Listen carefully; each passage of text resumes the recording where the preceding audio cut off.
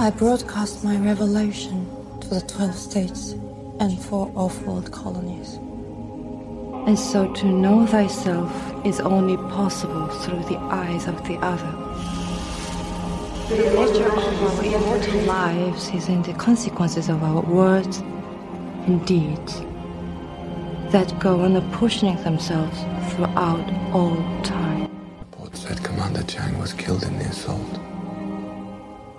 That is correct.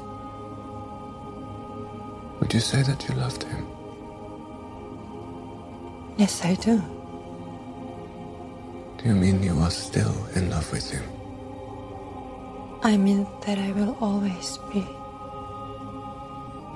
Our lives are not our own. From womb to tomb, we are bound to others. Past and present. And by each crime and every kindness, we birth our future. In your revelation, you spoke of the consequences of an individual's life rippling throughout eternity. Does this mean that you believe in an afterlife? In a heaven or a hell? I believe death is only a door. When it closes, another opens. If I care to imagine heaven, I would imagine a door opening. And behind it, I would find him there, waiting for me. Welcome, everybody, to Aeon Byte. Welcome to the desert of the real. Yes, we still live in an absurd universe where men have nipples and other oddities we can't seem to understand, but it just means the simulation is broken and will remain broken, so we must be the glitch in the matrix. I mean, we must be those who spray graffiti upon the walls of Plato's cave to make a better universe. So that's what we're doing on this show. My name is Miguel Connor. I am still your Pompidus of Gnosis, still struggling with the cold from my trip to Graceland and the Crossroads and all these amazing places where I found so many revelations and so many cool things. But I continue in my meat sack. And today I'm very excited to have producer, musician, and artist and friend, and hopefully DJ to the next Astronauts conference, and that is Rhyme. Rhyme, so great to have you on. Ohayo gozaimasu, and good morning from Japan. Miguel, wow, hi. Seriously, I am such a big fan, and I know that as everyone's coming in, or as everyone is also starting their playback because they couldn't make the live, just like me sometimes starting up their car, going on that little 1.5 hour drive and going, it's Miguel and Moondog Vance time, let's go. And there's so many smiles and jokes and such deep, potent, poignant information that you have created on this platform that has given so many people access and thoughts and new ideas and revelations and everything that you go through too. So to share that and then to be a part of it now is so beautiful. And I'm just so excited to be here for everyone coming in and going, okay, what's going to happen today? A good one. It's going to be a great show. Well, thank you so much. Honored. And of course, I enjoy your creations. I think they're amazing, and we need to share this more with the world. And with us, yes, we've got the Moondog Vance. Vance, how are you doing? Are you turning Japanese? Do you really think so? I think I'm turning Japanese. You can't get away with that song today. Domo arigato, Mr. Roboto, and all that. That one either. Mr. Roboto, domo arigato. Oh yeah, I admire the Japanese culture. You know, they love their gadgets. They it's the greatest gadgets. And I'm a ham radio guy, and I love their radios and things like that. It's amazing in the little things. We watch Redburb on YouTube, by the way. I don't know if you've ever seen him. There's a guy who has these parrots, and they're interesting, and he has these little toys. with the parrots and little television sets the parrots play with and everything. Can the parrot say birdie num num? That would be a good trick. Now he pretty much says his own name. He says Redburb or something. I think he says his own name. Mm. Gumi, Okay. Gumi-chan. That's right. Yeah, Gumi-chan. That's his name. Gumi. Yeah. I'll have to check it out. And talking birds. I mean, really, on the topic of talking birds, as a young girl, really growing up, as soon as I can remember, The Party has always been my favorite movie. Always. Really? Wow. It's so weird. That's why, like, when that's so weird. Yes, someone I don't know who, someone by the name of Ruben Crew sent me this podcast many, many years ago, and that's how. And then I saw the Birdie Num Num, and I was like, why? No one my age knows about this movie. No one even more than my age knows about. And I would sit there just every day and watch it. And the humor is so understandable for me.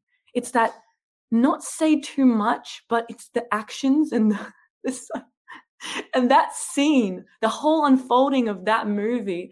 Wow. Still my favorite today. So when I saw this Birdie Num Num stuff going on, I'm like, what is going on? Oh, yeah. Because I was like, well, usually this is the intro. I don't play when the guest is female because of the nipples and the homoerotic stuff. But I'm like, oh, Rhyme, I know Rhyme will dig it. So it's one of my favorite movies, and Peter Sellers is one of my favorite actors probably. And I've watched all his movies, and coincidentally, Elvis Presley, that was his favorite actor of all times. And Dr. Strangelove was his favorite movie. So good taste. He loved he loved anything by Kubrick. And Sellers, of course, was just a master in that movie. I like being there. That was great. Of course, yeah. Yeah. Movie. Oh, such a great movie. I think I played it during my 19th birthday. I put it on a projector screen, just, as it started, and then it just slowly descended into some more chaos. I think it just put the right mood in the right hour. Brilliant film. So tell us, if you had to choose between your top 5 movies, would you be able to provide a list? It's always hard. This is kind of a funny small thing about me, but I am not so much a movie person compared to a music person. But so when I say movies, I'm going to probably sound, I have my interesting references, but then it's like, I'm still a basic bitch with movies. So of course we have The Party with Peter Sellers, Labyrinth with David Bowie, and I'm not good with actors. Great with musicians, not good with actors. Of course, Harry Potter, everything Harry Potter. Lord of the Rings, also. Right. And there is one more movie that, yes, it's a movie, and there's a big boat, and it's not The Mask, but it's similar to The Mask energy, where there's like a Drop Dead Fred. Oh, of course. It's a really dark movie. I watched it as a child too. Now as you get older, you're like, ooh, this is dark. This is dank. Drop Dead Fred. There's a reminder for anyone who hasn't seen that in a while. It's time to begin. But from the young ones. But there's so many Japanese movies as well that I can really recommend. There is, because I've been getting into it, and I also did soundtracking for a Japanese film and anime. Yeah, that was really interesting experience, especially for the anime. They would send images of half-drawn anime, so it was kind of sketches, and like at the beginning of them piecing it together, and then me and my partner would do the music to that animation. So to see then the process of how it came out was really special. So, a lot goes into movies. A lot goes into everything, really. A lot goes into life, basically. There's the metaphor already. There you go. Awesome. Well, for the next question I had is maybe briefly describe who you are. And of course, we want to know, I know we talked about it before, but it's been almost 3 years. How has Gnosticism influenced your worldview? Yes. So my name is Rhyme. Actually, Rhyme. Sometimes I wish not. During school, definitely not. I used to get called slime.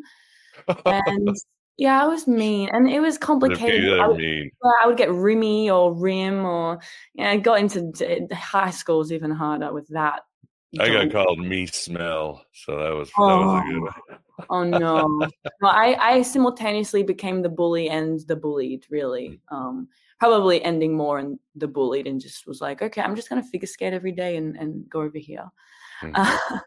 I started making music when I was 6, actually. So I come from a very rock and roll background. My father was in a rock band in the early 90s, and they did very well in Australia. My mother was also touring with another rock band of the Divinals. That was the name of the band. My dad's band's name was the Screaming Jets. Very AC/DC, pub rock, blues kind of style.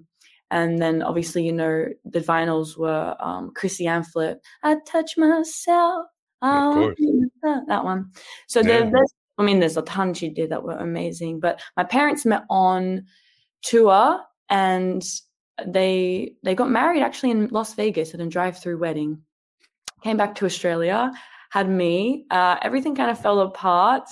There was a lot of drugs back in the day, and there was also a lot of, Australia, it's an interesting energy there. I don't know if you've been there, but that was my whole childhood of music and influence.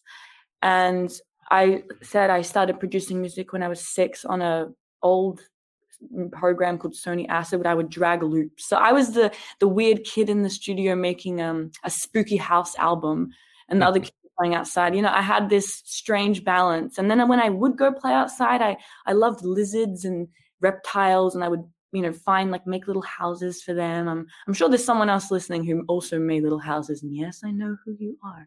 But there was a lot of that. And then I picked up saxophone because of Lisa Simpson when I was when I was 10, and I played saxophone classically trained until the end of high school. And during high school, I did some intermediate music level programs. So I studied a lot of score writing, and I just did a lot of music. But then, of course, you turn 14 and boys become the most important thing. Yes. So I also had my moment where I kind of went away from music, and I was, doing all that. And I was also working because I was supporting myself to do ice skating. But actually, ice skating and anything physical or performance-wise is quite an important thing to hone in your life, because it teaches you performance, and it teaches you how to use your body with music. So I was always doing music. It was just in a form of, at that time, more with dancing at a party as a teenager, or figure skating with my Russian coach who would say, "Bled!" And then finally, around the end of high school, I was just the one who was always playing music. I was DJing since as soon as I got my car, and I was the only one in the city who had a car. It was just me and my friends in the car. Let's play this music. And I loved electronic music. And I quickly moved cities in Australia, and I just started DJing a lot. And it was not, hey, I'm DJing. I was in a rock and roll bar, and they were like, you're not mixing anything. You just play this song, and then you play that song. And because rocket was in my heart, I just killed it. Just rock and roll, apple juice and vodka and pizza in a bar. And it was just that for 3 years, as well as a bunch of other stuff. I also bought my first passport when I was 19. And then I took myself to China. That was the first place I went. Indonesia after. And each of these places, I think, as in everyone's story, that they can pick up these influences or energies. And because I was also living in Australia, and I now live in Japan, I've been living in Asia my whole life, really. The more I understand the geographical points, there is portals in Asia, and I have been in the Asian. So I find it interesting to, as I've gotten older and delved more into music, that this Asian influence of sound has really affected me. And also the Aboriginal music has affected me a lot, which I've also reconnected with recently. Because it's a lot of shamanic, shamans come from Siberia, but firstly in some way, but a lot of shamanic influence in Asia, especially, as you know, Indonesia was very powerful for that. Most of Buddhism comes from China, going into the Gnosticism topic now. And also Japan is a very, very mythical place for Gnosticism and Gnosis. And it's so glad you asked me that question, because I just have this book in front of me, and this is a book on Japanese shamanism and how the practice of shamanism came to Japan, because there was actually quite an influence on two parts. So there was the northern hemisphere, and which comes from Hokkaido and more Russia and the kind of cold, and then the Philippines and the more Indonesian area that came up through Okinawa, and it kind of had a melting point in the middle. So my life in Japan, besides music, because I basically mastered DJing, I'm still mastering music production, but that's a never-ending thing.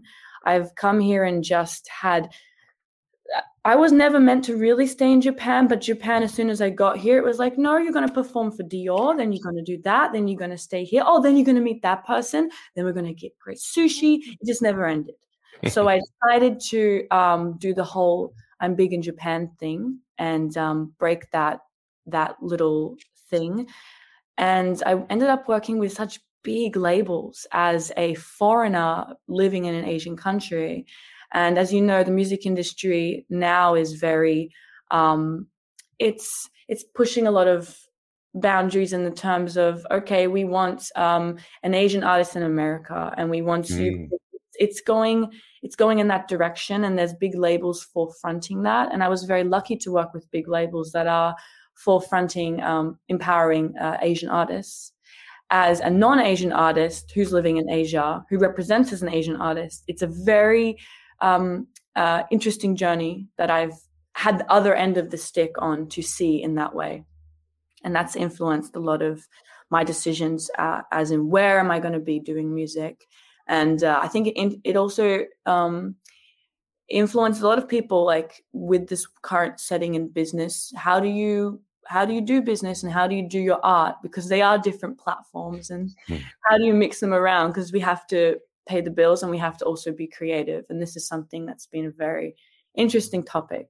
And with all the gadgets here in Japan, Vance, there is actually a lot of interesting technology-based decisions that I've made, and that I've also been disappointed upon, because Japan is so Japan is for me, the country that is the most advanced in terms of human thinking, but also so behind still in so many ways, like with this thing that I see slowly with their values, their kind of moral compass. And this goes into Gnosticism quite nicely, because Japan being so technologically advanced, and with, I never lock my car. Seriously, though, don't no one take advantage of that. I never lock my car, and I have a big car. It's with the windows open, so really, but don't really like to lock the house. People don't really do that here. There's no crime. I've never had any big issue. Of course, there's some things, but that's not the conversation today. But you find mostly that this society, and also being an island, has become so tribal and safe and a community-based country. And then it's got the high-tech dreams. But a lot of Japanese, it's still the most pure blood. It's like Slytherin. It's the most pure blood country in the world. There is still a lot of don't go outside, which is also a quite similar Australian mindset. This is why I also wanted to leave there. We have everything here. Why would you want to go anywhere else? Most Japanese people only speak Japanese. So in order to live here, I've had to learn Japanese and understand their way of customs, which is actually beautiful. A lot of bowing, there's a lot of silence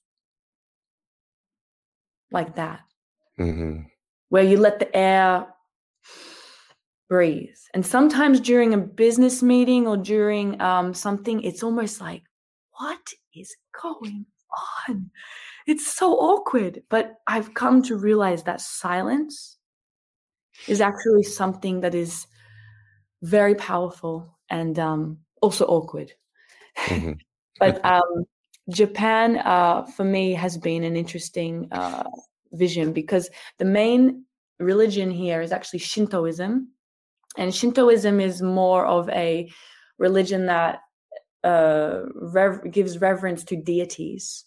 And it puts the fate of myself in that deity's responsibility. And we say responsibility as sekinin. So sekinin is a word and a phrase that is among the masses. I feel something that is people try to dodge this. If I ask a question, I usually get a chotto matte kudasai, which means just wait one moment while they check with that superior, who checks with that superior. And it until someone can make a decision. There's usually a lot of hesitancy with responsibility, and that reflects also, I think, in the moral guide encompassing where people go at certain times of the year during festival, they pay their little money, they line up in a line, and then they do their little claps. And it is a truly beautiful thing to witness. And I do love the idea of these deities providing. But I think what is missed in some way is the responsibility for oneself and actions in faith and moral compass guiding themselves. And Japan, because of its gadgets, Vance, has become very dependent on materialism and technology. And as the AI simulation further deepens, we're actually being brought deeper and deeper into relying and trusting this technological aid and changing it from the slave to the master. So I think that Gnosticism and ancient Japanese shamanic practices, and I'm going to go into another beautiful Buddhism I've learned here, is super important. And it's a bit of a race right now in Japan on how to live here in such a technological gadget-based country, but not be the victim of that materialism and remember what Gnosis can be brought down. Beautifully said, and thank you. And what about the idea, for example, looking at metaphysics, if you start talking about the simulation theory, archons or UFOs, does that fly over there? I mean, it is sort of one of the homes of science fiction.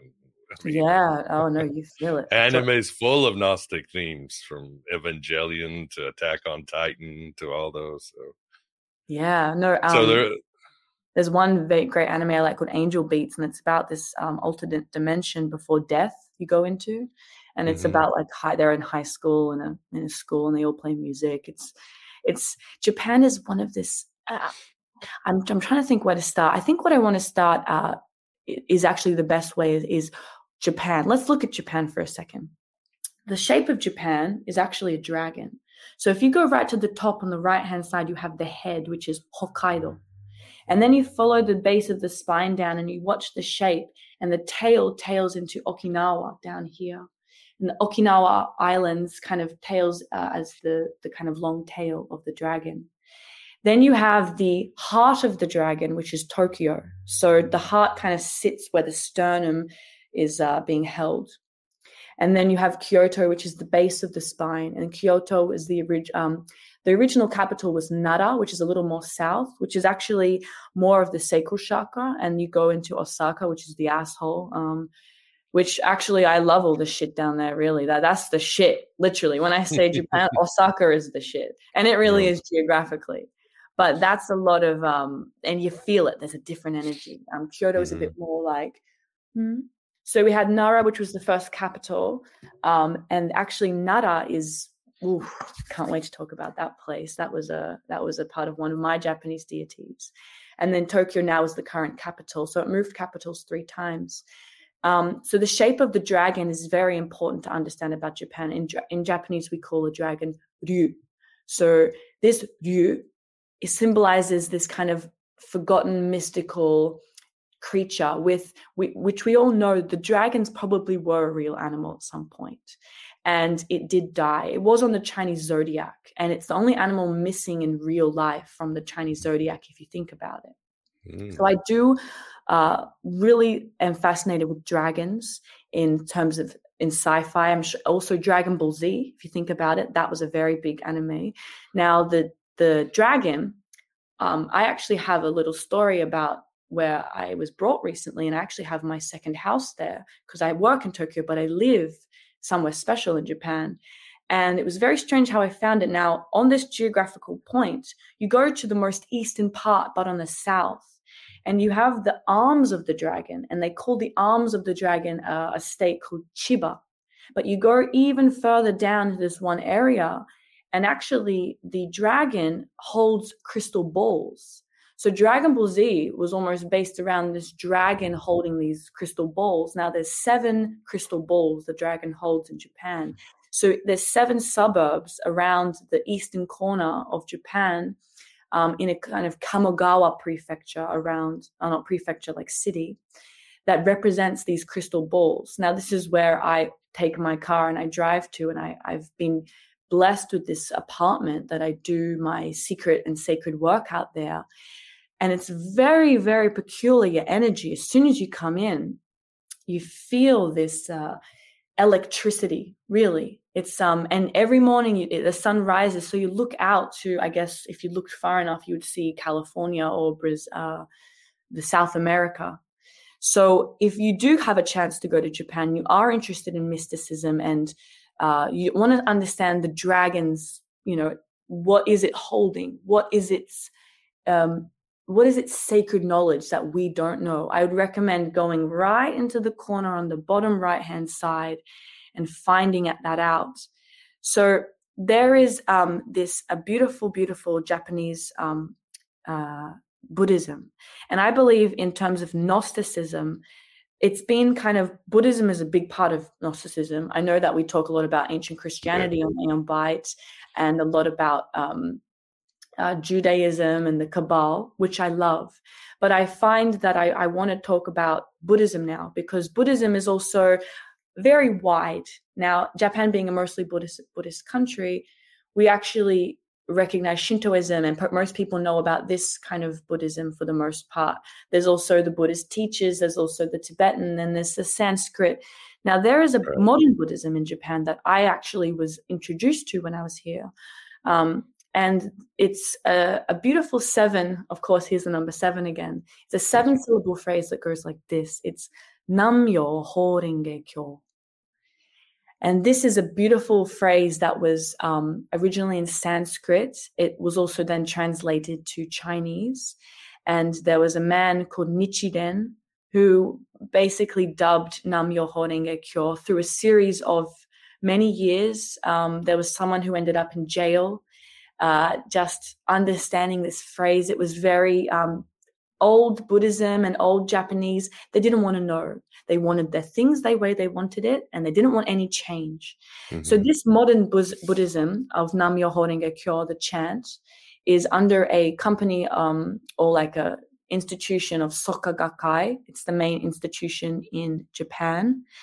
And there is actually a mountain where Nichiren brought this chanting to. And this mountain is Kiyosumi Mountain, which is near Kamogawa. And you would not believe, I was driving around one day thinking, I'm going to go for a drive and explore the area. I drive about 40 minutes, and I'm driving through this mountain, and I arrive at this sacred temple. And I was just, let's see where God takes me today. And I get out at this temple, and I'm feeling like, I feel a little electricity, and it's high up, it's misty, it's moody. And I walk in, and I'm so used to walking into Shinto temples that when I walked in and I see Nichiren, which is Japanese, they don't usually like this chanting. It's usually like, no, we don't do modern Buddhism. And I was so shocked that it was this temple that Nichiren came to with this chanting. He actually dubbed the Nam-myo Ho-renge Kyo, we say odaimoku. So when we say odaimoku, it means we're chanting in trance, this kind of, this meaning. And it was so beautiful to come to this temple of Nam-myoho Renge Kyo, which Nichiren founded. Before then, Soka Gakkai kind of took it and made it more institutionalized. And the energy they still chant every day. And the energy of Nam-myoho Renge Kyo, what does it mean? And this is something that I wanted to share with you. I think that it's not an easy translation, and I'm still understanding it as an English speaker. Mm-hmm. But Nam-myoho Renge Kyo, overall, it means an entire devotions to the Hokkekyo. And the Hokkekyo is when Buddha came into his nirvana and his enlightenment, he began to teach. And after he taught for about 30 years the metaphors of Buddhism, and he was still understanding it, I think. And it's almost in some way, in your life where, okay, Gnosticism gets introduced to you, or mysticism is introduced, and you start to go through a series of trials and metaphors, and it's like a step-by-step process. But it's then that moment when you hit this incredible realization. And I think Buddha came into this period of 10 years of his life where he then got into the best of the best of the best of the teachings and the Buddhism and the true real stuff. And in Japanese, that's Hokkekyo. And that's the kind of most sacred knowledge. So Nam-myoho Renge Kyo, when we chant it, we say Nam-myoho Renge Kyo, Nam-myoho Renge Kyo. It's chanting to uncover, to sponge, to live, to breathe, to become the best of Buddhism. And this is a very, I think, Gnostic part of Japan that is so untalked about and still learning. And Soka Gakkai did go into England. I have some great British friends. Wow. Yeah, they have a beautiful center, and in New York they have a center. So most people who are serious about Buddhism, Gnosticism, and mysticism do know of Soka Gakkai and the teachings of Nichiren. And Daisuke Ikeda-san, who's he might still be alive, but he's very old, and he is you would love him, Miguel and Vance. He's the most amazing Japanese writer and founding president of Soka Gakkai, and he does an amazing Gnostic dialogue with Christian teachers, with Hinduism people, like just every religion you can imagine. He sits there and he talks like, okay, what is the main principle that bridges my Japanese faith and understanding of the mystic and your faith? And the common duality is peace, right. Always, which you guys know. It's always peace. So I love that since I've been here, I've been able to be introduced to this beautiful chanting. And this is a little book I'm just holding up on the screen in case you're watching this or not. But this is the Soka Gakkai UK book that you open up, and it teaches you about Nichiren and about the chanting. And they have the English translation where you can actually read along. And you start with a beautiful prayer. And this is a type of practice that I do in Japan that I was introduced very early on when I came here. And it's been so touching to my heart. I've also gone through, okay, I'm not going to do that now, but I chanted this morning, and it, after you chant, just like after you meditate, there is this sense of, I don't know, I want to say like you kind of brush off any little juju or whatever, clean up the mind. So, there's that. Wonderful. Love it. Love it. Yes. And of course, I think we get to basics. Gnosticism, really, if you want to talk about its primordial origin, somebody mentioned that in the chat I saw, is shamanism, that direct experience with the spirit world, for better or worse, because the spirit world is full of assholes. I mean, that's just the way it is. And but that's what it keeps manifesting throughout history. So I would say definitely. For those of you in the chat, if you have a question for Ryan, please super chat them so we can separate them and get down to, and address your questions or complaints for Vance or whatever. What do you think, Vance? Do you have a question? I was wondering, there seems to be such a I've always wondered this, juxtaposition between Shinto and Buddhism. You know, like on the one hand, you got lots of gods, and the other hand, you don't got any gods. So, or at least in many forms of Buddhism. What can you tell us about that? It's a great question. And each to their own, really, because everyone's going to experience different things. I recently watched a movie. You know, there's great YouTube channels that they just sit there and they have this amazing warm voice and they talk about angels or whatever. But I did watch a thing on angels, and I was relating this closely with these deities because Japanese. Everywhere you walk, there's like a little statue of a kitsune there and a tanuki there, and then you've got different types of Buddhas and different types of deities, and I think yes, you're right. Shintoism is the reverence to these deities, and there's many, you know, and that's where Sekinin comes back to. Most Japanese will probably feel more like myself, condemned to follow or give reverence to a particular deity. There are two deities that I follow that came to me that are beyond profound, that I cannot say, oh, whatever. And then you have obviously the hardcore Buddhists who are like, there is no God, I am God, which I'd also believe at some point. But this also tips on the edge of atheism, and even I'm there too. I think Gnosticism even includes atheism too.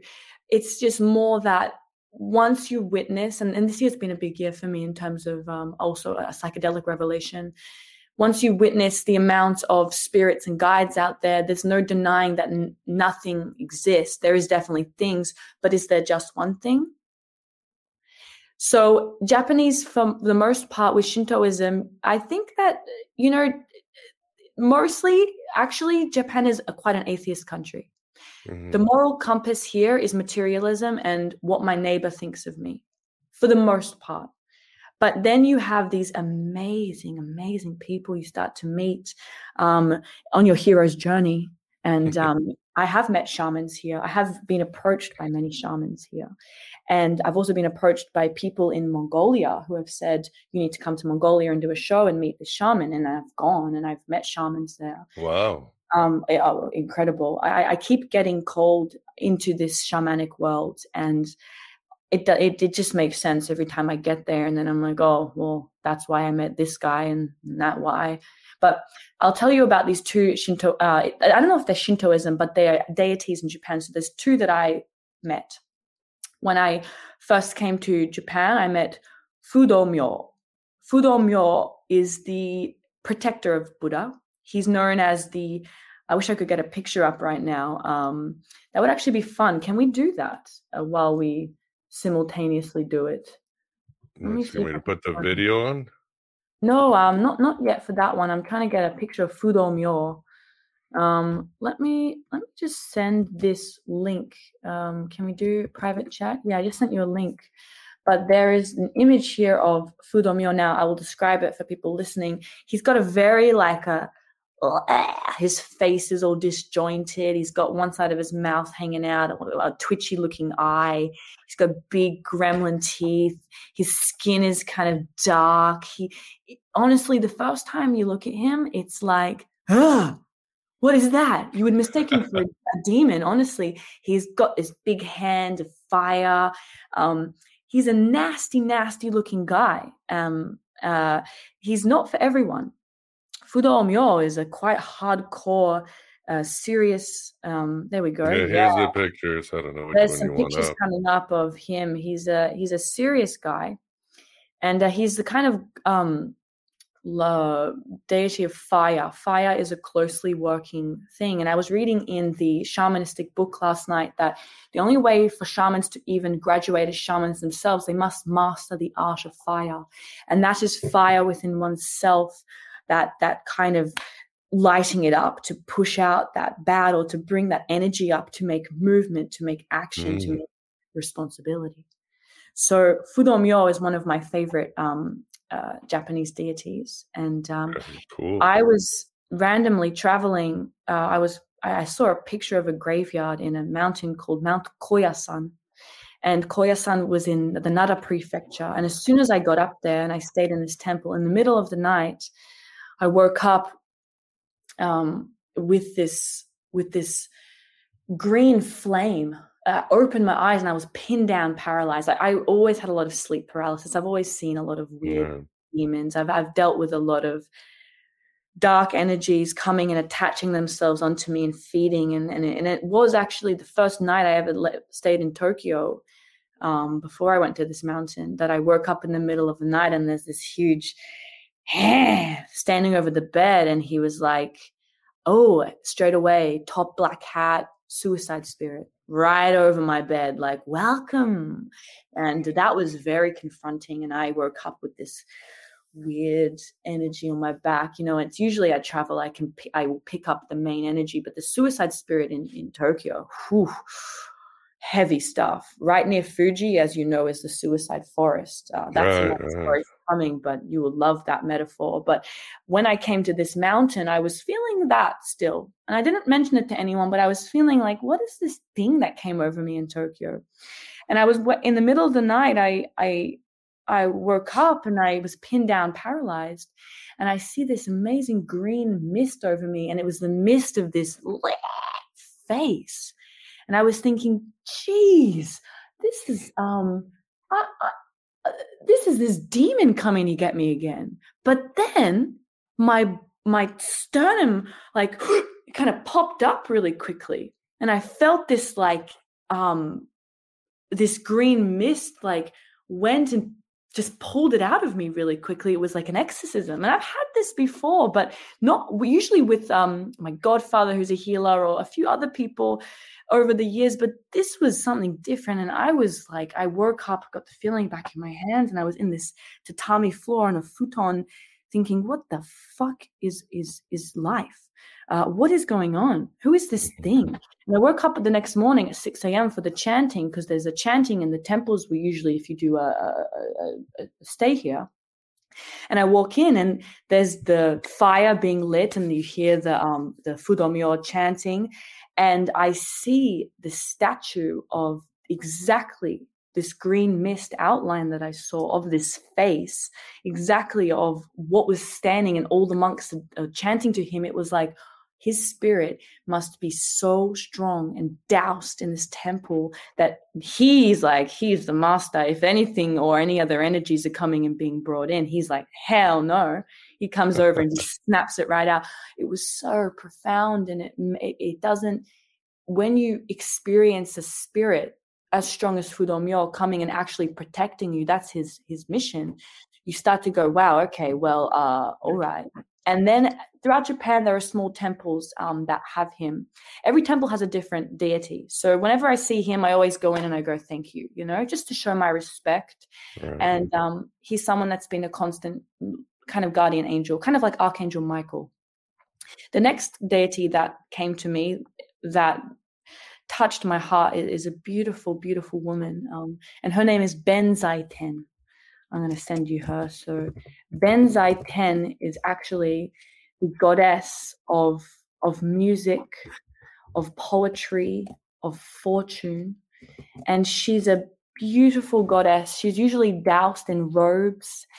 She also plays Japanese instruments like the shamisen, the koto, which I also have been playing the koto the past 3 years too. We'll more on that in a second.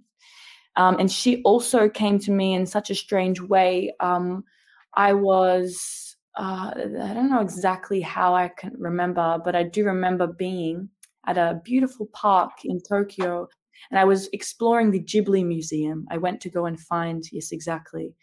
I went to go find the Ghibli Museum, and I was walking around this park, and I was feeling like this park was so beautiful, and there was a lake, and it was, it's called Inokashira Koen. And it's up in Kichijoji, which is a beautiful suburb, kind of more northwest of Tokyo. Yeah, she's beautiful. Mm-hmm. And I saw this house on this little, like, on the water. Like, they built this little inlet where you would walk out over a bridge into this little temple. So I walked over there, and I instantly just started crying. And I was thinking, oh, I don't cry. you know, what? I'm on stage screaming all the time. You know, I play hard techno music. Like, I ain't a crier. Like, give me some energy, you know.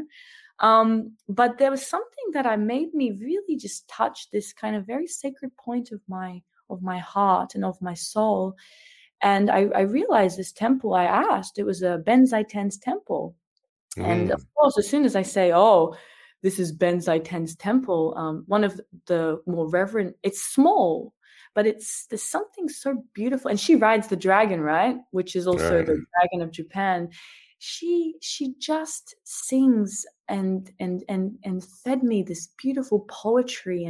And she is you might, if any, look into Ben Zaiten. Look, everyone finds their own deity, and when they start to look into Japanese Shintoism, into shamanism, into Buddhism, into everything, they start to figure out what images of these figures does my eyes and my soul gravitate to. So these were the two spirits that I gravitated to, and it also says she's the goddess of war, which again probably intertwines with my kind of strong fighter spirit, because I definitely have a stronger spirit. I'm not as wispy and whimsical as I hope. I'm a bit more like, let's throw up on the floor and get the demiurge out, and you know, let's face that. Like really, the whole theme of suicide has been a very strong theme in my life, and I dealt with a suicidal father for a long time, and depression was a very strong theme in my family, and I had no idea just how much family really does influence you. And I think you guys know, and I think anyone listening here knows, our family during our formative years, a lot of the energies in the womb that we pick up too, being in our mother's womb, it does affect us. And then do we decide to be the victim, where we grow up and we say, oh, mom and it's the reason I'm this because my mom and dad, you know? Or do we take the second in the responsibility and we figure out our own Gnostic viewpoints and go, no, we're not going to do that. Now, music has been music is still, I mean, you know, in order to cross over into the threshold, singing and using the voice in shamanic tones, or in any way possible, in screaming and fingers on the blah, you know, doing whatever we need to pass through, actually does help process these traumas of our past, of potentially our karma from the future. And even the chanting, you know, that's why people chant. That's why people find songs in themselves. So for me, music has not only been something that, of course, I've been given as a gift, but also something that's helped me heal really dark stuff that I found out this year about where it's come from, maybe within me in my past lives and my actions in this life, but also stuff that has happened to my family generations ago. And it was interesting, Miguel, you did a talk with Judy earlier this year about decoding your emotional blueprint. Right. And I end up reading that book after this talk. Like, I hope someone may dive into these deities I'm talking about on Yoho Renge Kyo and furthering their knowledge and their gnosis, and going, wow, I had some family shit that they didn't face. Yeah. And then you have to be the one to pick it up and go, do I do the work? And what does the work entail? Where does the work take me? Obviously took you to Graceland recently. Moondog Vance to the moon in the galaxy, as we'll see. So it takes us these places. And there was a beautiful story about another Japanese beautiful deity called Amaterasu. I did a song on her as well. I'll send you that so you can drop it in the chat. Amaterasu Rhyme Kosetsu. I did this with a beautiful, send it on the Bandcamp to the chat. So, I'll put it in the chat straight on the YouTube. There we go. Say goodbye to your credit card rewards. Greedy corporate mega stores, led by Walmart and Target, are pushing for a law in Congress to take away your hard-earned cash back and travel points to line their pockets. The Durbin-Marshall credit card bill would enact harmful credit card routing mandates that would end credit card rewards as we know it. If you love your credit card rewards, tell your lawmakers, hands off my rewards. Tell them to oppose the Durbin-Marshall credit card bill. Yeah, Now, that's good. Amaterasu was the sun goddess of Japan. So we all know that the sun is quite important on the flag. We have the red sun. And she's the most famous. Benzai Ten is not as famous as, sorry, Benzai Ten. I think you're famous, but Amaterasu was the kind of most famous Japanese. She's the spirit of Mount Fuji. You can see her. And now this comes into the suicide forest story. She went into this place where she had this kind of depression, which we all go through. The best of us do. We go through this dark night of the soul. And she filled up the land with sun. And then she was like, she just went a little weird. Don't quote me on this, but she went a little weird. She went into a cave and she was hiding, and she didn't want to face anything. She just kind of put her head down, and she forgot her beauty and her shine. And it was not until that one day all the people of the village around Mount Fuji and Japan kind of were like, it got dark and scary, and they needed the sun back. So they started shaking all this trees, and they were causing all these festivals, and they were lighting all this fire and trying to, hey, wake up, come outside. And she kept going, no. So they thought of a trick, like, oh, how can we get the sun back in Japan? So they put a mirror at the entrance of her cave. So finally, when she was like, what's all this ruckus outside? Shut up, I'm trying to be depressed here. Literally, she peeks outside and she opens the cave and she sees herself in the mirror, and she sees this shine and this beauty of hers, and she remembers her shine. And then she comes back and she fills the land with her light and her presence, and she returns by remembering her inner shine. No. And then you have Mount Fuji, which is the symbol of Japan. As you look, you think, oh, the mystic mountain, and Mount Fuji is considered a portal in Japan as the gateway to heaven. So a lot of people ended up, kind of reverencing Mount Fuji as this gateway to heaven. It's still a live volcano. We had an earthquake here this morning, just a jolt, but I was like, wow, it's going to be a good day today. I'm talking to Miguel and Vance. They prayed to Mount Fuji, don't erupt, or careful with the earthquakes, because the wrong jolt can also make it erupt, So it's, there's a kitty in your video, kawaii. I've got like 4. Yeah. Hopefully they'll stay asleep. Oh, kawaii. I'm looking at my little asleep one, but I love cats. Japan's such a cat island. But yeah, so the gateway to heaven. Now, what surrounds heaven? What surrounds Mount Fuji? This is the crazy geographical point that always blows my mind, is we have the suicide forest. And this forest is you go to Fuji and you're sensitive to energy, you're going to feel it. You're going to look through as you drive past, and you're going to see little dark shadows just jumping through the forest. Oh, I had nightmares sometimes. If I sleep in Fuji, I can get either enlightenment dreams or nightmares. And I find that the metaphor of the gateway to heaven is surrounded by hell. It's like, in order to find our true peace, we must go through that dark night of the soul, or that hell, that wanting to kill oneself in some way, in order to then realize our shine. And so much of my music and I'm about to release a debut album, and the album is, this is with Rhyme So, and the album title is an acronym. It's IAFB, but the main meaning that we found of this IAFB acronym is I am fucking brilliant. And this, I got merch for you guys, seriously. But anyone to listening, it comes out on the 24th. And the main song is called I'm Fucking Brilliant. And this song is literally possibly related to this story about Amaterasu seeing the mirror and remembering her shine. And I went through some really dark night of the soul shit. And it was this year, I think, finally, that I had a mirror shown on me through the help of a psychedelic. experience as well as friends and family, but I was able to kind of go, oh shit, I'm fucking brilliant. Sorry, we have a very dirty swearing episode. I love it. I'm Australian, forgive me. But I really love this story. So I think let's take a little break, and I want to show you, speaking of crossing over into this threshold, there is a video I sent to Miguel Connor recently called Torianse.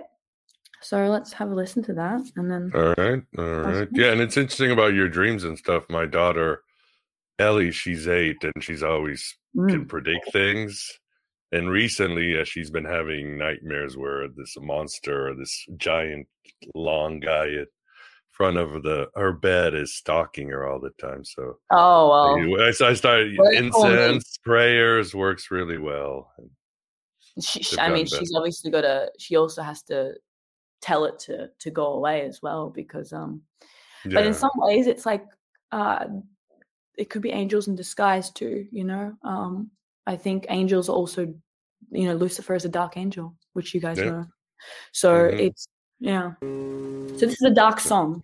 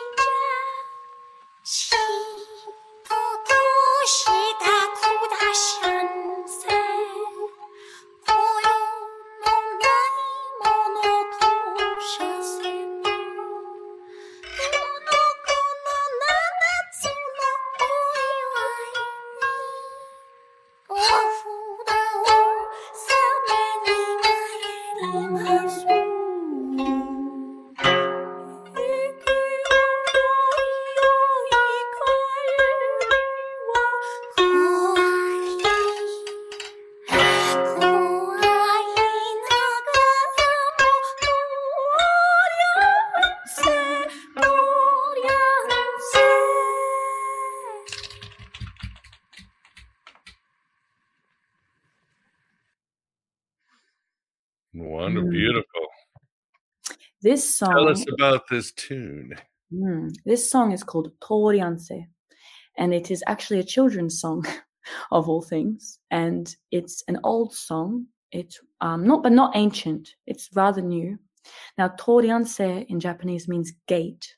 So you know those beautiful big kind of gates you have, the big wooden. It's this gate, and this gate is a super symbolic part of Japan for the crossing over. Every temple has a torianse, a gate, a tori. And this is in order to go through the gate to the other side. And anyone that's also done anything ever really knows the importance of that crossing of the threshold. So the number 7 comes up again. And I love it, right? So in Japan, in old Japan, when it was a poor time, if a child reached the age of 3, amazing, we'd celebrate. If the child reached the age of 5, oh my God, even better. And then 7 was the time of the end of the very pureness and the end of the childhood, and also the beginning of the sacred ancient knowledge. It's why your daughter at 8 years old, she just finished her 7th year, is starting to probably go through this. Now, we call Shichigo-san, which is or am I saying the opposite way? It means 3, 5, and 7. This is an actual children's holiday in Japan we have, where we celebrate children of these ages, because these are very big points of the life of the child. So when the child reaches 7, the child needs to be crossed over. It's the crossing over time in Japan. So this song is about a tori, a gate, and a mother and her 7-year-old daughter, and at the gate, a very old gatekeeper. We don't know if he's man or woman or she. It. And basically we have Torianse, koko wa doko no hosomichi ja. You may go in, you may enter. Which way is the narrow pathway? We continue. This is the narrow pathway of the Tenjin Shrine. Please allow me to go through. This is the mother speaking. So I almost play two characters where I pull myself a little more into a bit like kind of energy versus like energy. I like to play these two roles. So the mother comes in, and then the gatekeeper says, "Those without good reason shall not pass." So the mother says, to celebrate the 7th birthday of my child, we need to make our offering to the ofuda, to the god here, the mystic, to pass through, so she can or he can and go through. Now, this is the favorite phrase I love. Oh my God. She says, this gatekeeper says,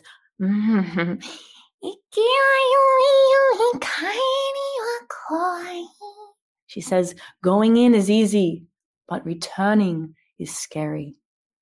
It's scary, but you may go in, you may pass through. Now, the metaphor of this is once we leave our childhood, once we leave our innocence, there's no turning back.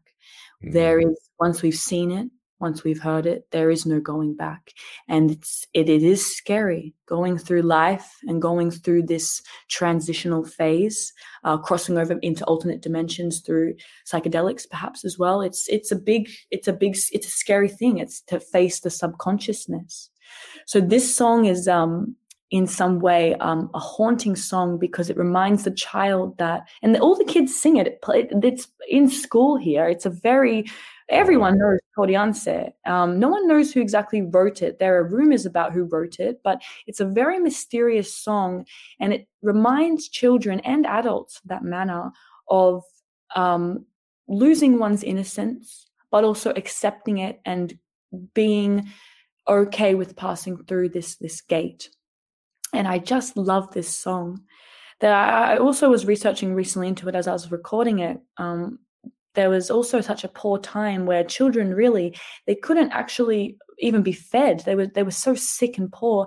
Sometimes the families would drop the children off in the forest and let them go play, and they would never come to get them again because they were that poor and it was that desperate. And this is also another reason why the suicide forest in Mount Fuji might exist, because there was also a rumor that old people, they would just drop them and they would be like, we're just gonna, and these poor children and old people who they couldn't afford to feed and take care of, their souls got lost in the forest. And that's why there's so much sci-fi and mysticism, and look at all the horror movies in Japan of these scary souls and haunting. I'm getting chills right now because Japan horror, you cannot beat it. It is the most horrific, horrifying country in the world. Really? No, of course. I go to horror houses here and I come out like petrified. I go to ones in France or America and it's like, the fuck is that? You know, like you trust me. If you come to Japan, anyone listening, you must literally go and experience. There's a haunted house in Mount Fuji. It was an old hospital. They turned it into an attraction.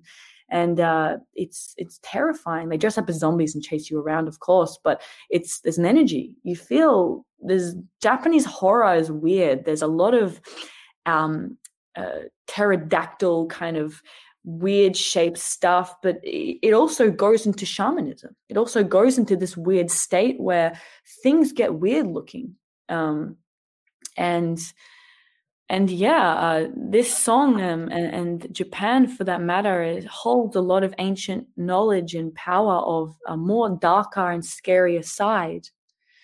And it's funny, there's another thing called Hatsuyume, and Hatsuyume, I did a whole music project on it. I'll drop that into the chat as well. Hatsuyume means first dream of the year. So the first dream of the year that I had many dreams. It always happens on, just dropping it in the YouTube chat.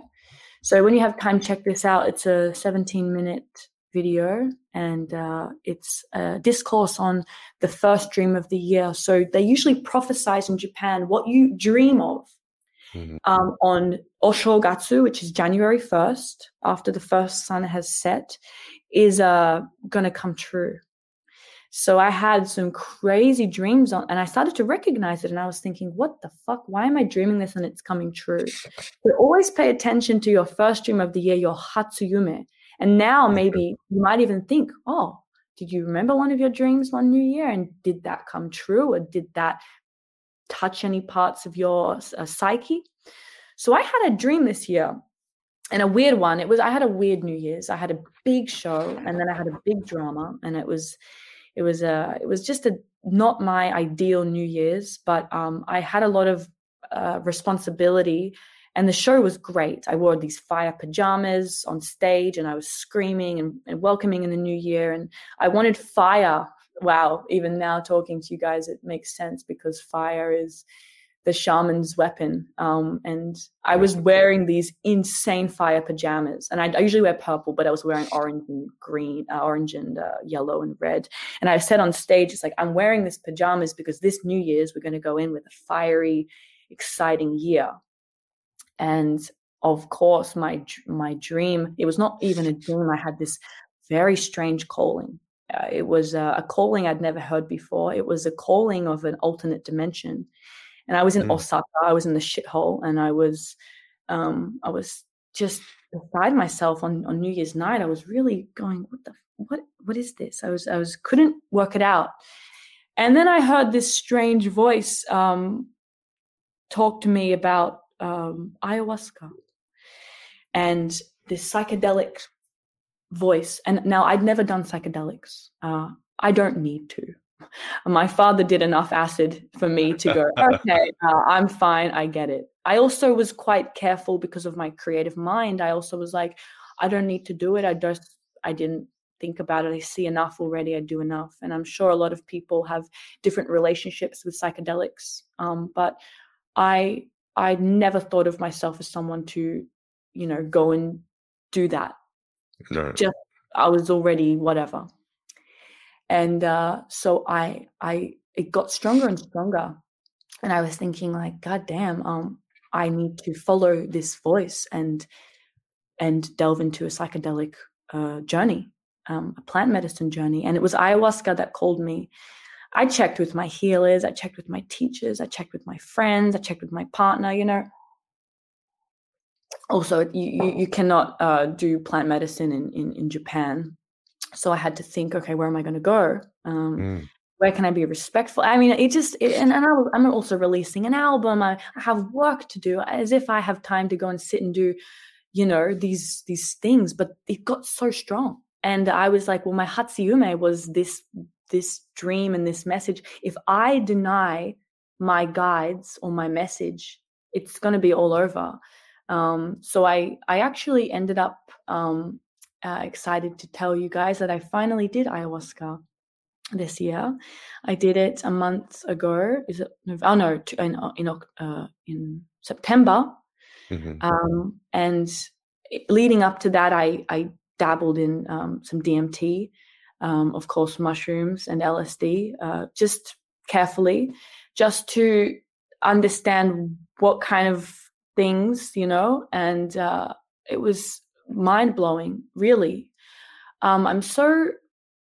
I think everyone will, when they explain their experience, because some people are also very cautious what they say because they don't want it to be, you don't want to ruin it for someone, because everyone's going to have a different experience. And some people don't want to know about your psychedelic experiences too, because of their mindset. I was almost one of them at some point. I was like, okay, cool. Because I just grew up with that, world of everyone talking about it all the time. And I was like, nah, I don't care, bro. But so for me sharing this, I find, and I'm really grateful that we talked about it a little bit on the chat. I think after everything I've taken away from my experiences, there's no denying that there is this mystic energy. And I was given quite a rough trip. I had 3 nights of ayahuasca, but both in Japan, or did you have to leave the country? No, I had to leave. I actually ended up in America, in North America. So I didn't go to Peru. I had to multitask. I had to come back. I was in New York City, not in New York City doing it, but I had a lot of things earlier this year in anticipation for this release. Right. So I kind of double tapped into it. But I'm telling you, I actually figured out the reason on my first night of why I even stayed in Japan through my ayahuasca.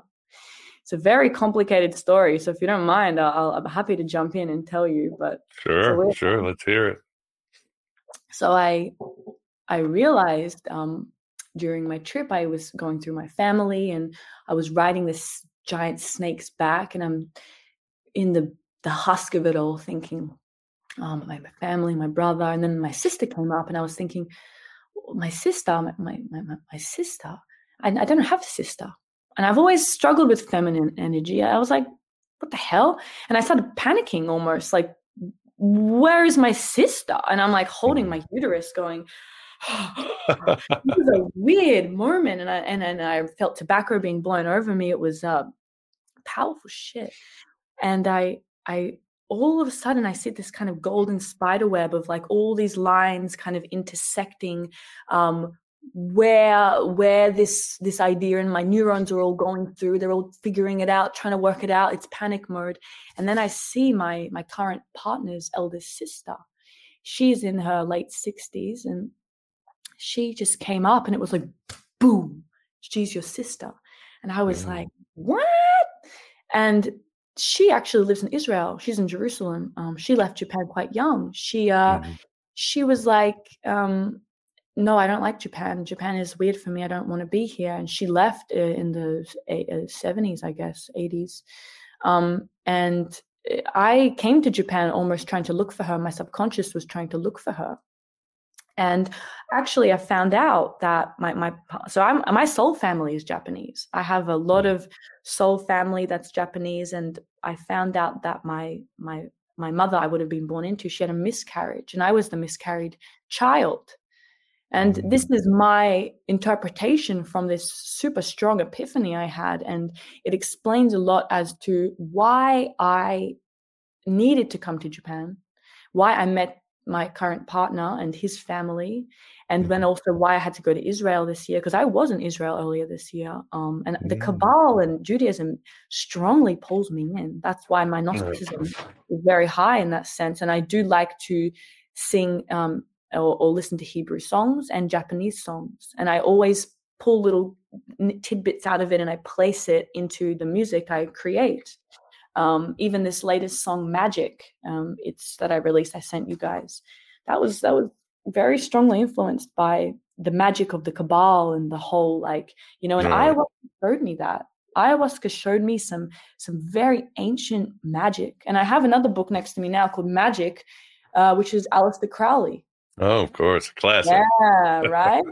So for me, the idea of magic is so strong, and it's so funny. I make these songs, and then of course this book is on the shelf. The designer of the artwork was like, "Hey, you need this." And I also have another book next to me called "The Hero with 1,000 Faces" by Joseph Campbell. Of course, great one. And these three books are my my current revisions. But I find that this year has been just such an amazing year of finally understanding why I came to Japan, the stories of the deities, the stories of our ancestors, the trauma and the processing of our family. And I'm very excited to share. Obviously, there's some music I've sent on the link, but also the album that will be coming out that is remembering your shine, your true fucking brilliance that will be coming out.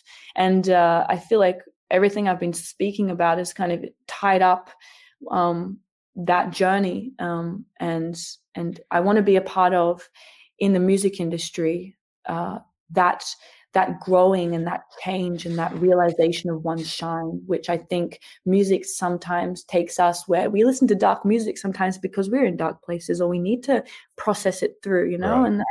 And then you come into a more light music time, and listening to the Icaros in the ayahuasca journey was so profound for me because I was connecting with language. I'm a poet, I'm a lyricist, I'm a singer. I was connecting with language in a whole new way, but language of the plants and language of the old magic in the air that now I come back to Japan and it's so strong. I just can't stop singing in some way.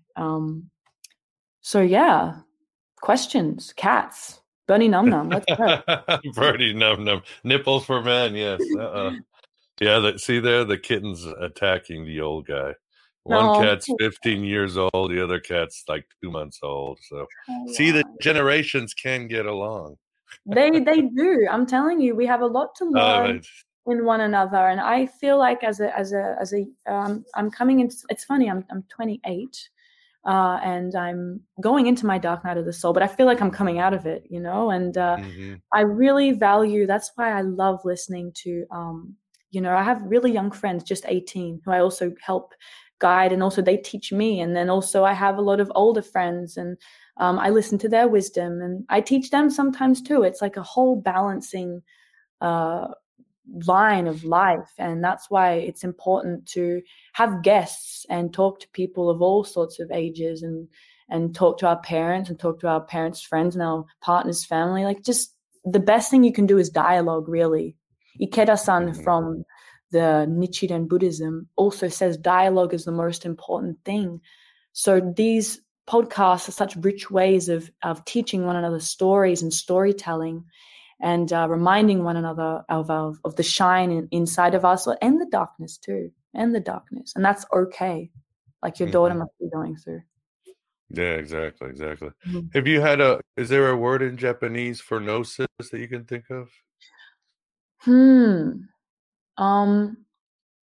I know is Satori, but I don't know Satori.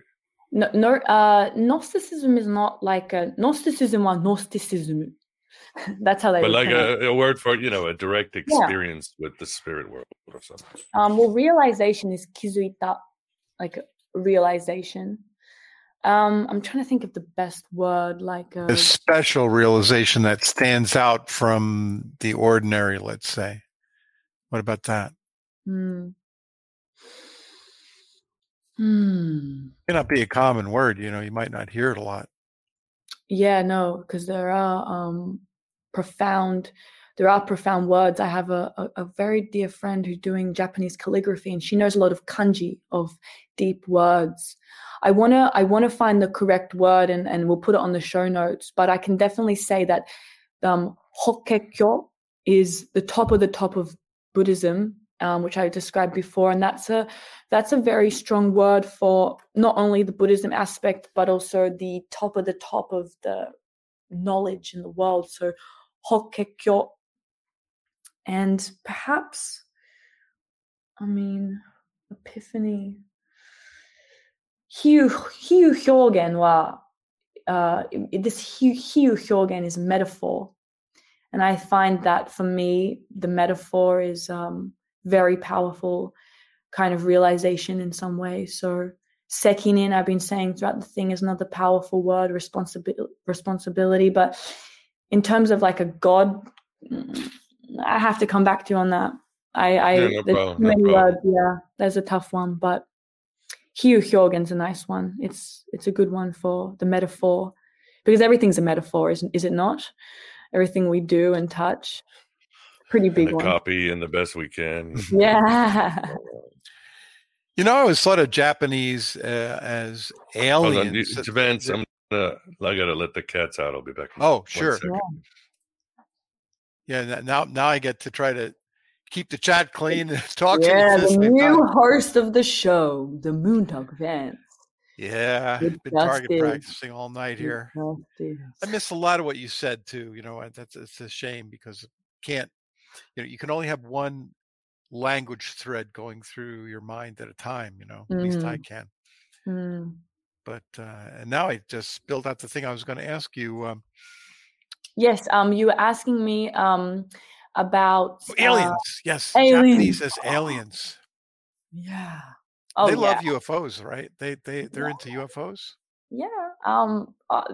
Hello. I did a whole release on a project of a girl. Now there's an amazing story actually about a girl that came to Japan as an alien, and her name is Utsuro Bune. Utsuro Bune was you'd love this story. So one day actually near my beach house on the eastern part of Japan, this strange boat in a glass-shaped ship just falls onto the sand, and there's this foreign-looking girl inside, and all the Japanese kind of crowd around her, and they're like, what the fuck is this? And this girl walks out, and she's very beautiful, and they're thinking, wow, she must have been European or an alien. And they're all standing around, and she has light hair, so they're all like, this is weird, we don't know if we like this. She stays for a few days, and they're kind of watching her, but then ultimately the chief of the city at the time was like, nope, she's going back in this glass ship, and they send her back because they were like, they didn't like it. Yeah, and her name Utsuro Bune. I'm going to drop the playlist of that music because I actually reference her a lot. I almost kind of channeled her, and I spoke about her. I'm dropping it in the YouTube chat. Yeah. Did you get to share anything, or yes? So I think that the overall message from that first ancient alien encounter in Japan was documented. I think she talked. Look, I wasn't there. It's hard for me to say. I just know that they documented her as being different, and about she had a box, and inside this, she kept holding this box, and inside this box there was, I think, some treasure or some sort of Pandora's box. That's why they were very weary of her, because they were very careful about what she had in this box. They didn't know if they wanted to open it or not. So there was a lot of mysticism about that. But, Japan is the highest place. I started doing CE5 here, Dr. Stephen Greer. I'm a huge fan.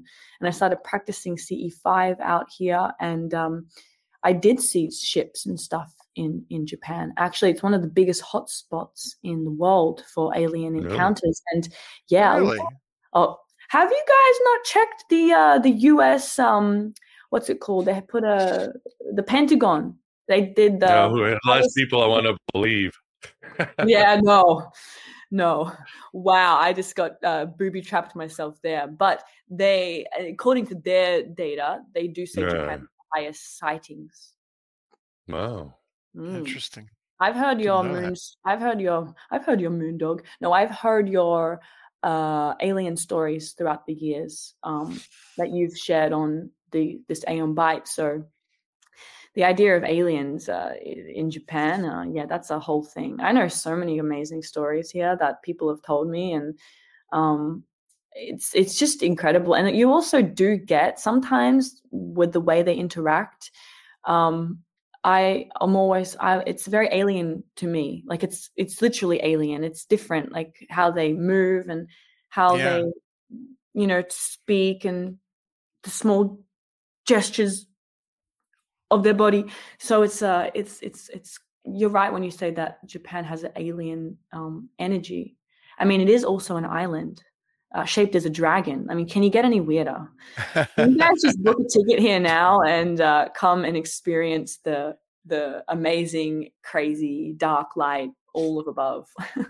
Yeah, and yet then they have the Ainu up north, the Aboriginal Ainu, who aren't, they're Caucasian apparently. They're white people. Well, they come from Russia and the Siberian snow. So you have, and the Mongols. So the Mongols also did come over. So they have a interesting mixed kind of blood up there. And Hokkaido, you've got, I've been up there a few times.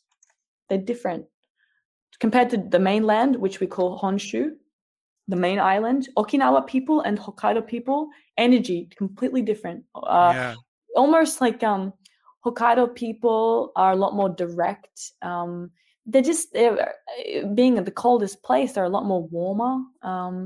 They're a lot more sexual up there, a little kinky. The hentai scene kind of lives up in, what's it called? Hokkaido, the main city, mind blank. Hokkaido, and there is the main city of hot springs, blah blah blah. What is the main city? Sapporo. So Sapporo is the main city where all the beer, you know. Exactly. So it's famous for Sapporo beer, Sapporo ramen, and the Sapporo Snow Festival. But this town is also, don't be fooled, that's the kinkiest town in Japan. So get your hentai on over there. Very, very kinky. Not a joke. Hentai went on. Yeah. There's a lot of sex up there. So that's a kind of interesting fact. Whereas down here, I mean, you always see a little bit of hentai, but apparently up there is the most, which hottest destination right now to get beer and get hentai. But that movie House must have been made up there. Do you ever see that House? It's a Japanese horror movie. Okay. I see 1985. Yeah, potentially. I wonder where it was filmed. Where was it filmed? Let's have a look. In California. Oh, really? I mean, California. Looks like it was in Japan. I mean, it's, you know, they got the ancient Japanese house and the whole thing. It was subtitled. It was all Japanese. Yeah, Strange. I'm serious. Maybe they might have done something. Oh no. House was filmed in one of Toho's lot. Wait, are we talking the 1977 or the 1985 House? 77, right? I don't know which year it was. It probably 77. Looked that old. Yeah, no, actually, and it's about teenage girls that go on a summer trip. Yeah, that's it. That's the one. Okay, yeah. So we're actually, that is Japan, and that is. Where? I wonder where. Yeah, so that was filmed on. Actually, it says Toho's largest set. So Toho Cinema is they have these big. It's actually more in Yokohama, but they might have a set up there. I'm not sure, but I've been on the sets. They're amazing. Oh my god. Because I did Diner. I remember I sat in a movie cinema to watch a preview with just the director. I'll send you this. It's more of a modern. It's called Diner, and it's a modern Japanese movie. And you can hear my voice throughout some of the songs, and I did a lot of the sound design and dialogue with my partner. Cool. And I guess we'll do Wikipedia in English, but I'm just posting now on the private chat and also the public chat. But if you do have a chance and you want to experience a modern Japanese film about a lot of killing, but a lot of metaphors, a lot of hyōgens, Diner is an interesting one. It came out in 2019, and that was how I got to go on the Toho set here, because I was part of the music, and I sat in this cinema, and it was a whole private cinema. It was so cool, and you see a big Godzilla at the entrance of Toho sets. It's just fantastic. They really love their set design, and Godzilla. Wow, that's an animal, huh? Yeah. Hey Miguel, are you capturing the stuff off the private chat here? Because I don't know if that exists after the stream closes down. I'm putting everything between both of them as well. Yeah, cool. Yeah, it should exist. If not, I mean, it's hard because you don't really have a hub. You have your website, but then you're big in Instagram. You got YouTube. You're all over the place, man. Man, I am, and I'm reading the chat. Yeah, man. I'm reading the chat, and I'm Hirajoshi scale. Carl mentioned is used a lot in Japanese music. Yeah, Hirajoshi scale is beautiful. All the scales I've been learning. I've been very lucky to. Yeah, exactly.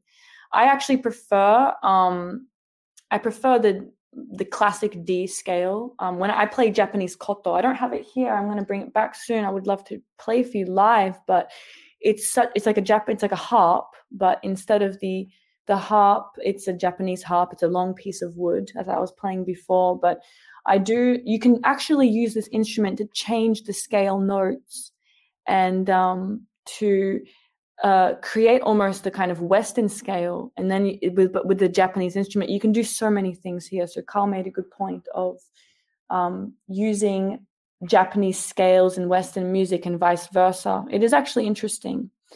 There's one more song I do want to show you guys. And I'm going to find it. It's a very underground song, and it has a Japanese flavor to it.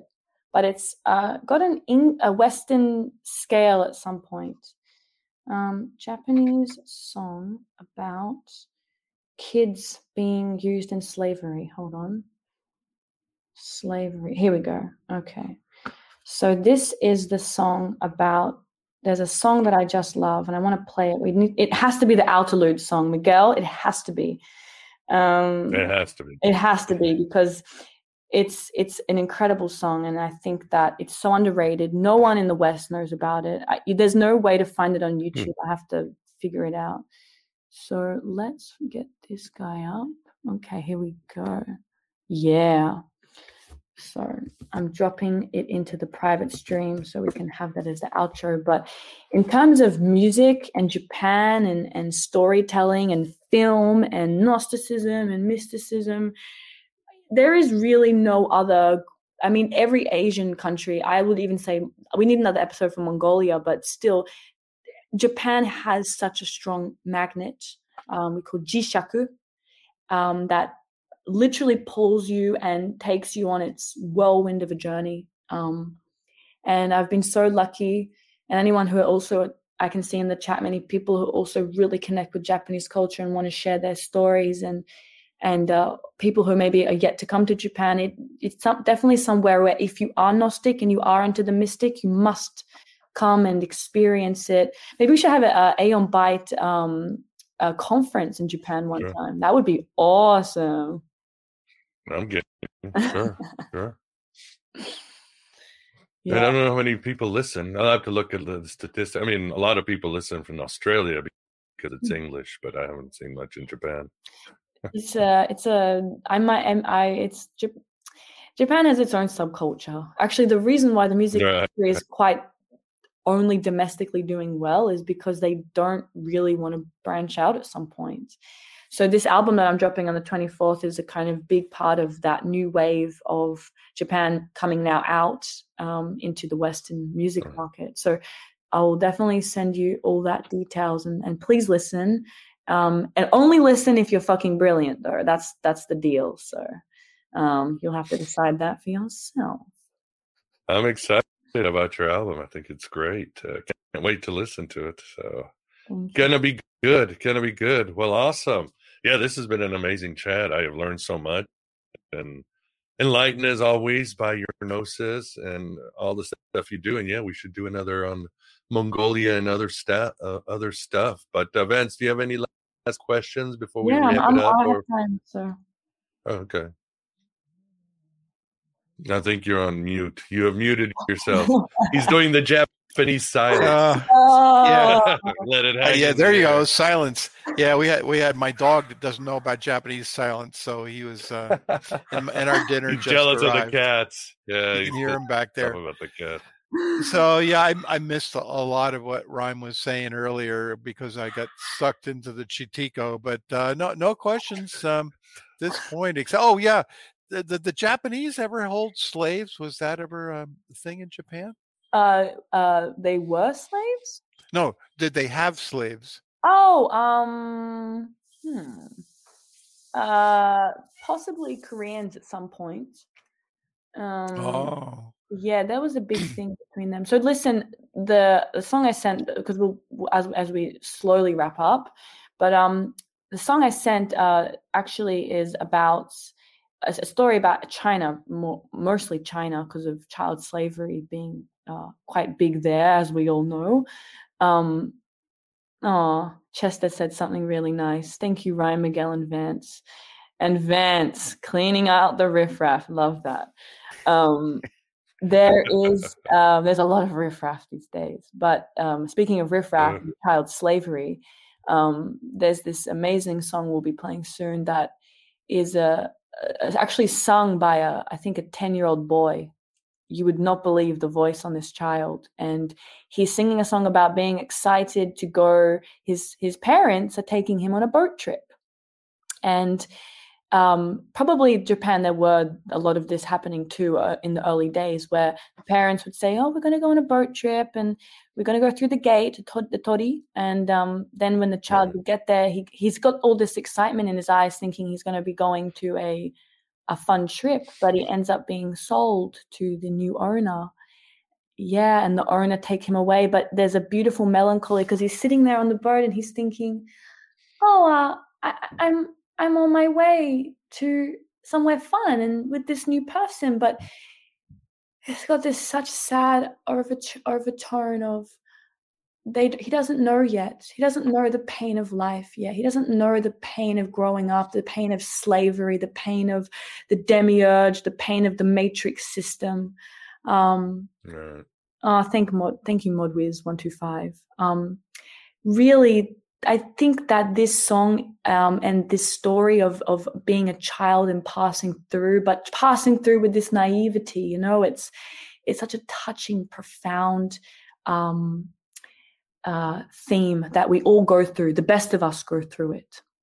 So yeah, this song is it's a crier, but it's this is my next song of the next album I want to cover. So this will be a little clue to what I will be singing next. Very underrated song, super secret. No one even in Japan knows this song. It's like underground Japanese music about kids being sold into slavery. But if that answers your question, this song will.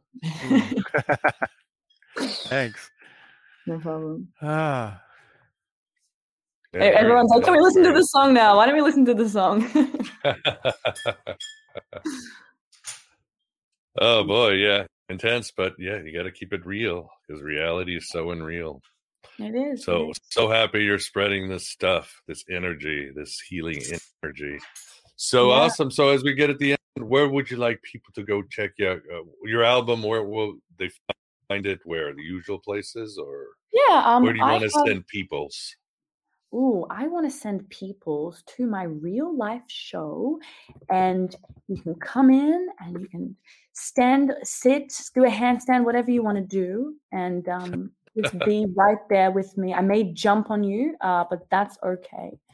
I'm just sending the website through. So my Japanese project, where I do half Japanese, half English, is Rhyme So.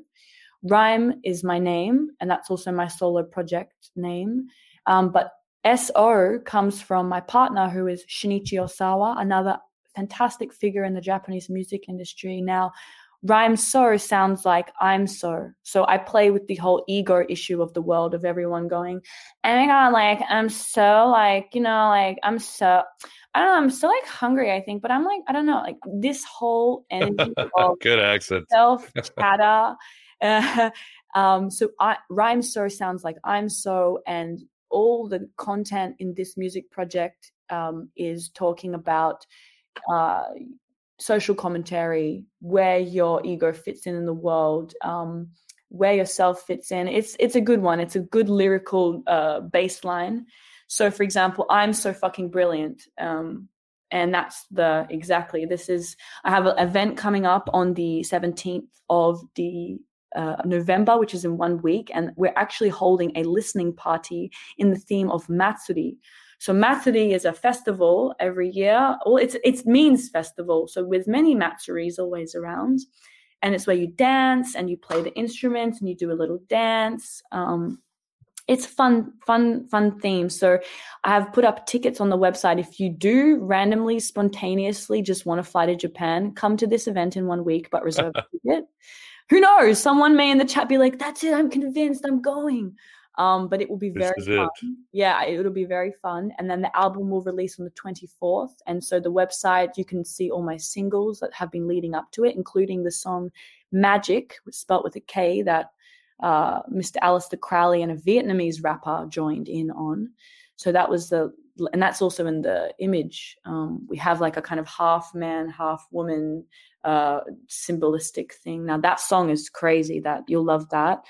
But yeah, all sonic goodness. My website is rhymerecords.com. I have a rabbit hole of treats and poetry in there. And then just type in YouTube Rhyme So or Rhyme. But you may get a lot of nursery kids rhymes. Enjoy that too. Just be careful which ones were made by Disney versus which ones were made by the Authentics. Mm-hmm. Well, awesome. I'll have something on the show notes. I already got a few links on the show notes, but I'll have it in the show notes when I put it the audio version out tomorrow or Saturday. I'll have those on the show notes too. So check it out. If you guys need more information, just email me or message Vance. Yeah, and there's send you to Spotify, Rhyme. there's Apple, there's all that stuff. If you want to just type in Rhyme So, go for it. It's I'll come up and enjoy the music. Awesome. Well, this has been great. Really enjoyed it. Vance, thanks for keeping us company and wrestling with that Chitico. Yeah, never seen it like that. And it was great. Rhyme, love your energy. At least I was getting that. I was basking in your energy as I was doing battle with the chat. So Purple energy, send me to you. The royal. Yes, it is. In Japan, they consider purple as the royal color. And I swear you do not want to walk into my wardrobe because you might be blinded by purple. I love it so much. I really do. Wonderful. Rhyme, as always, thank you very much for coming on the show. Look forward to your album, more of your magic, more of your Gnosis, and I will tell my daughter to have a little chat with that ghost thing that keeps coming into her dreams. But she says it's better since I did the incense and the spells. And she talked about there was another woman who came and was helping her during her dreams. I said, "Oh, is it Sophia?" And she's like, "I don't know, Daddy." So. But she is, she's a full-blown mystic witch at 8 years old. She's gonna. Some have the vision like you. Yeah, she's gonna go through it and she's gonna find out who her angels are and who her deities are, and it's gonna be so exciting for her. And she needs that space. She needs to go into that cave and be left alone and figure it out. I think the best thing you can do for anyone is not explaining too much sometimes, even, and letting people figure it out for themselves. I think when we deal with difficult people, it's the only way for them to come to listen to what they say. They have their own language. They know they're closer to the source than we are. Exactly. All right. Well, awesome, Ryan. Well, thank you very much. Really enjoyed it. You rock. I'm so happy that we got to chat, and I hope you enjoy this beautiful song as the outro. I will. All right, everybody. Well, thank you very much. Have a good rest of your week.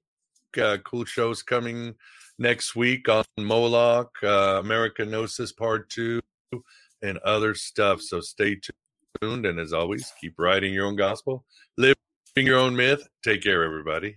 What's so special about Hero Bread's soft, fluffy, and delicious breads, buns, and tortillas? These ultra-low net-carb baked goods contain 0 sugar, fewer calories, and more protein than the leading brands, and are high in fiber to support gut health. Shop now at Hero.co.